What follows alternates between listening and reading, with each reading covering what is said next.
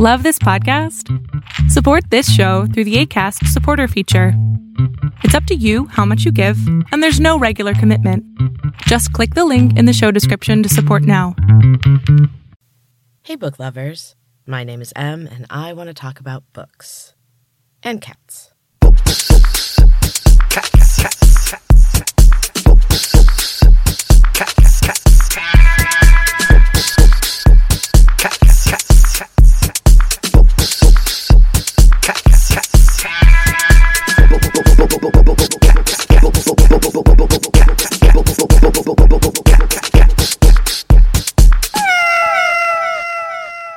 Hey, book lovers.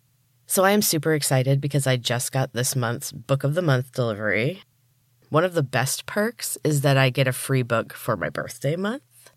So needless to say, my to-read shelf is getting very full, and I have fallen a bit behind on reading. I've been doing more voiceover work for other people, and I'm just kind of readjusting my schedule still. None of that is a good excuse, but it is what it is. Sometimes you just don't have time to read. If you do have time to read and are looking for something great, check out my top 6 of 2021. It's on my Instagram, books.cats.pod. I am giving them away to whoever asks for them first, and one of them is already gone. But I still have The Lost Apothecary, The Maidens, The Heart Principle, A History of Wild Places, and Rock, Paper, Scissors. They're so good, they need to be read. I'm probably not going to reread them, if I'm being honest. So send me a DM on either Instagram or TikTok and tell me which book you want to claim. Or if you want a surprise book for this month only, I am doing a mystery book. So if you send me your address, I will pick a book from last year's reads and send it to you.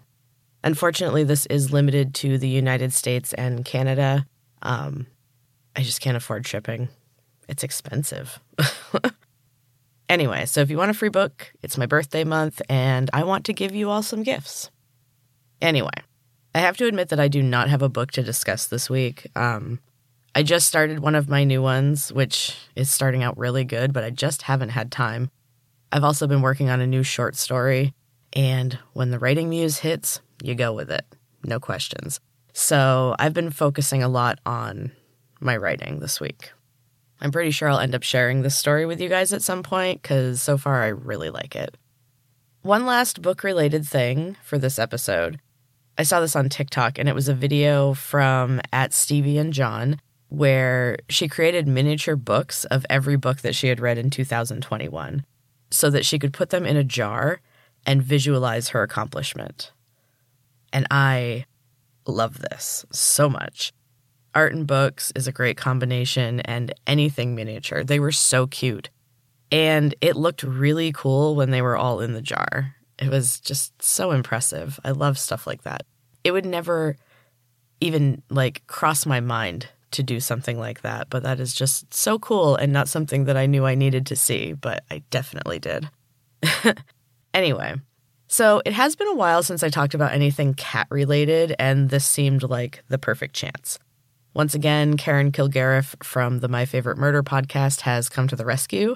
She made another recommendation for a movie, and I knew as soon as I heard about it that I needed to watch it and talk about it on here.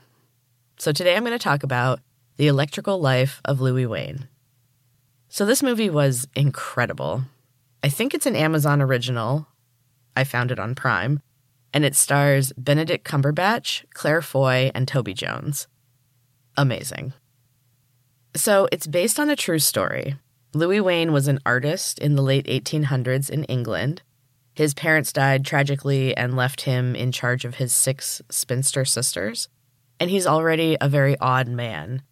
He talks about seeing the electricity of the world, kind of the connectedness of all things. And he just isn't. This takes place in London, and he's just not following all of their rules. Despite his weirdness, a newspaper editor, who is played by Toby Jones, takes pity on him and gives him a job illustrating the paper.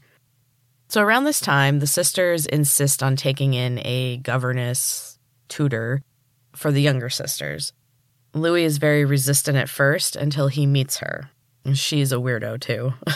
They both share a complete disinterest in what society thinks of them, and they end up getting married against his sister's wishes and against what society would deem appropriate. They live a blissful existence for 6 months until they find out that Emily, his wife, has incurable breast cancer. And this is when the sobbing begins. As they try to digest this terrible news, they find a kitten in their garden.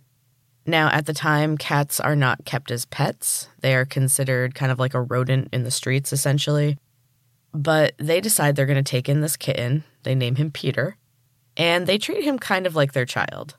You know, like cat owners do. Louis ends up making dozens of paintings of Peter for Emily as she gets sicker. And near her end, she insists that he bring them to the newspaper editor, even though cats aren't in vogue. The editor sees something in the drawings and decides to give Louis a holiday spread that is all cats. This is a big deal. It's never been done before. The cat drawings are immediately popular, and people begin keeping cats as pets. They become the new thing. After Emily passes, Louis throws his sorrow into his artwork. His pictures are wildly famous, but Louis has forgotten to copyright the images and makes no money from them, even though they are seen all over the world. Louis goes through a lot of trials and tribulations in his life. This is a true story, and it is not an entirely happy story, so it doesn't have the scripted plot that you might expect in this type of tale. It's honestly just truly heart-wrenching at times, and I cried a lot throughout this one. But through the whole thing, his love of cats and his artwork is just truly incredible. He went from drawing regular cats to kind of cartoonish cats doing human activities, which was very popular. Once he begins to draw them in bright colors and in a more abstract style, people start to think that he's lost his mind. Like he can't just be creative, he's crazy. They show the actual artwork of his at the end, and it is so beautiful. I personally am a big fan of bright colors. I loved his later drawings. They were really cool. This is such a great movie. I would definitely suggest that you check out The Electrical Life of Louis Wain. It is an emotional roller coaster. It's all about cats, and if you like that like late 1800s British thing, it's got that too. So this was like a perfect movie for me. So good. So we're going to mix this episode up a little bit, obviously. I've already talked about cats. I'm going to do the quote of the week before we take a break. I just have one quote this week. This one is speaking to my soul right now, and it is from Ralph Waldo Emerson. All life is an experiment. The more experiments you make, the better. This just resonated with me. I've always seen life kind of as an experiment. I'm always curious to see what happens if, which doesn't always work out. It's not always a positive result, but honestly, I think I learn more from when things don't work out. I am dropping the expectations of others and living truly as myself, really for the first time, and I'm 40. But so far, it has been just incredible. It definitely has not been all easy and fun. Definitely not.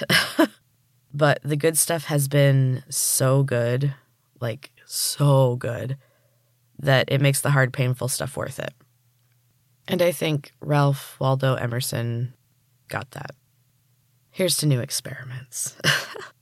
Anyway, I am going to take a quick break now, and when I come back, I have a new chapter of Heart of the Storm.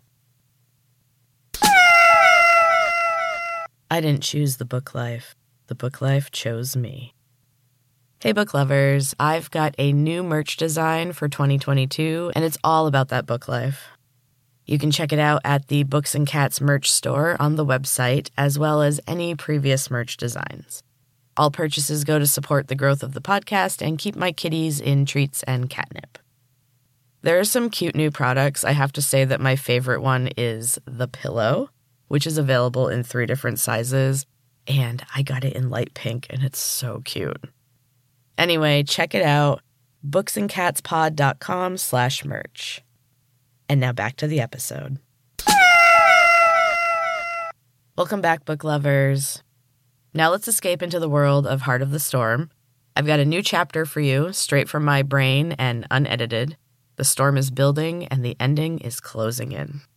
So please enjoy Chapter 40 of Heart of the Storm. "Who's that?" Harper asked as they entered the room. Lizault was carrying the unconscious girl he had just learned was his sister, his twin. Something told him it was true. He was certain when he looked at her, and he could immediately hear her thoughts. He'd been so startled that he'd laughed. He better understood Allie's unwitting mind-reading now. He didn't really know what to think about meeting his sister. She'd bought him a little time by fainting. As he laid her on the small sofa in Harper's room, he noticed a sharp ridge on her back in the place where her wings should have been. "Harper?" Gemma's voice was filled with disbelief. Though she tried to rein it in, her horror was apparent, and it made Harper even more bitter and angry. Allie sensed it all, and it worried her. Harper was tipping toward their side, but things were tentative. They needed to keep her calm. Gemma went to Harper and dropped down to her knees beside the girl's chair. She threw her arms around Harper's waist, her trunk, and Gemma sobbed. Surprisingly, Harper stroked the girl's hair gently. She closed her eyes, and tears slid silently down her smooth face. Gemma buried her face in the soft, beautiful yellow sweater Allie had given Harper. The fibers glowed and twinkled. The sparkles surrounded Gemma and Harper and danced around them. Though he watched from a distance, some of the sparkles found Lizault as well, and his unconscious sister. Allie's pulse surged with her accomplishment. She had brought them together. Her role was almost complete. There was a heavy sadness in her as well, like a stone in her chest. They were all one. They shared something, though they were essentially strangers. They were no closer to each other than to Allie, but she would never be one of them. She tried not to breathe as she watched the two girls by the window. The light was growing painfully bright, but she kept her eyes on them, unblinking. It burned. The pain was more than she had expected, but she endured. She felt someone take her hand, and the pain lessened. The light spread to the person next to her. Lizault bore a large part of the light. He glowed, but in a gentle way. It didn't hurt to look at him, and he smiled and squeezed her hand. A scream pierced the heady silence. Martina was engulfed in golden light and hovering a few feet above the sofa. As she cried out, her body contorted into stiff, painful-looking shapes. Her bones made sickening cracking sounds, and 2 splits appeared in her back. An even brighter light poured out of the cracks, like molten lava. It formed 2 delicate and intricate wings, which sprung from where her natural wings had been removed when she was just an infant. When she finally stopped screaming, the silence was oppressive. No one spoke. Gemma still clung to Harper. Neither one acknowledged anyone else in the room. Lizault was staring with disbelief at his sister. He still clung to Allie's hand. She was absorbing as much of the shock as she could and trying to soften the blow. But she was also shocked at the display before them. She could feel the girl's immense pain, and there was more pain coming from Gemma and Harper. Allie couldn't be sure which of them was hurting. Their energies were heavily enmeshed, but that pain outweighed Martina's tenfold. It was unexpected, and Allie was unsure of what to do. She felt overloaded and frozen. Enough. Harper's voice was quiet, but it cut clearly through the room. It brought everyone's attention to her. It's time. We have to move. She gulped back a shaky breath. I'm ready. Let's go. She wheeled away from the window, and Gemma's limp body fell to the floor. Harper! Allie choked on her name. It suddenly made sense. The pain. Gemma had passed. Harper smiled. She knew it was going to happen. She consented. It was her role. She's known the entire time. She sat up straighter. Her neck was long and slender. The skin was smooth and gray and more like bark. I feel much stronger. I am ready. If Gemma can give her life for me, this is what I must do. I guess there are worse fates. She cast one remorseful glance at Gemma's unmoving form. Then she rolled forward. Come on. No time for feelings right now. It's time to act. Allie dropped Lizalt's hand and moved to open the door for Harper. Said an angry voice behind her. Can someone explain what just happened? Allie spun around. They had forgotten about Martina. She hovered just off the floor. She controlled the wings with ease, but her face was a confused mixture of anger and disbelief. Now that she had their attention, she threw her hands wide. How am I flying? Allie didn't mean to laugh, but it came out anyway. It made Lizalt smile, and even Harper cracked a small grin.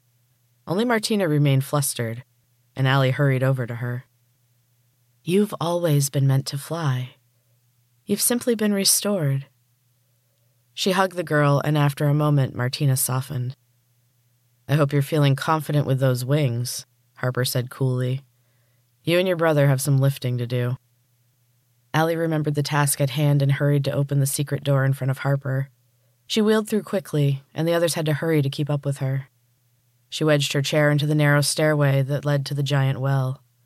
The wind was even wilder than usual, and they could hear it from the bottom of the stairs. All right, Harper said with a somewhat frustrated sigh. I need your help now. Can you two fly me to the top? Lizalt and Martina lifted the chair. It wobbled for a moment, but they quickly found their balance. They rapidly ascended the stairs and set Harper down carefully before the door. Lizalt zipped back down and scooped up Allie. He flew her to the others, and she produced the key. But she hesitated. Be ready, she said loudly over the raging winds behind the door. Don't fight it. Trust that the wind will put you where you need to be. They all nodded, and she slid the key into the lock. It clicked open, and the door was wrenched from her hand. It slammed into the wall and splintered. Allie was pulled through the doorway first, and Lizalt dove in after her. Martina edged closer to the opening, and Harper held out her hand. Hold my hand, she said gently. We'll go together. Martina grasped her hand just as the wind took them both through the door and into the swirling darkness. And that is the end of Chapter 40, book lovers. I hope you're still enjoying Heart of the Storm. Keep experimenting with the electricity of life and never stop living. Never stop learning. And please remember that there's a new episode of Storytime with M on Sunday, a brand new chapter of Super Gym, the Dystopian Fitness Nightmare. Thank you so much for listening, and until next time, keep reading.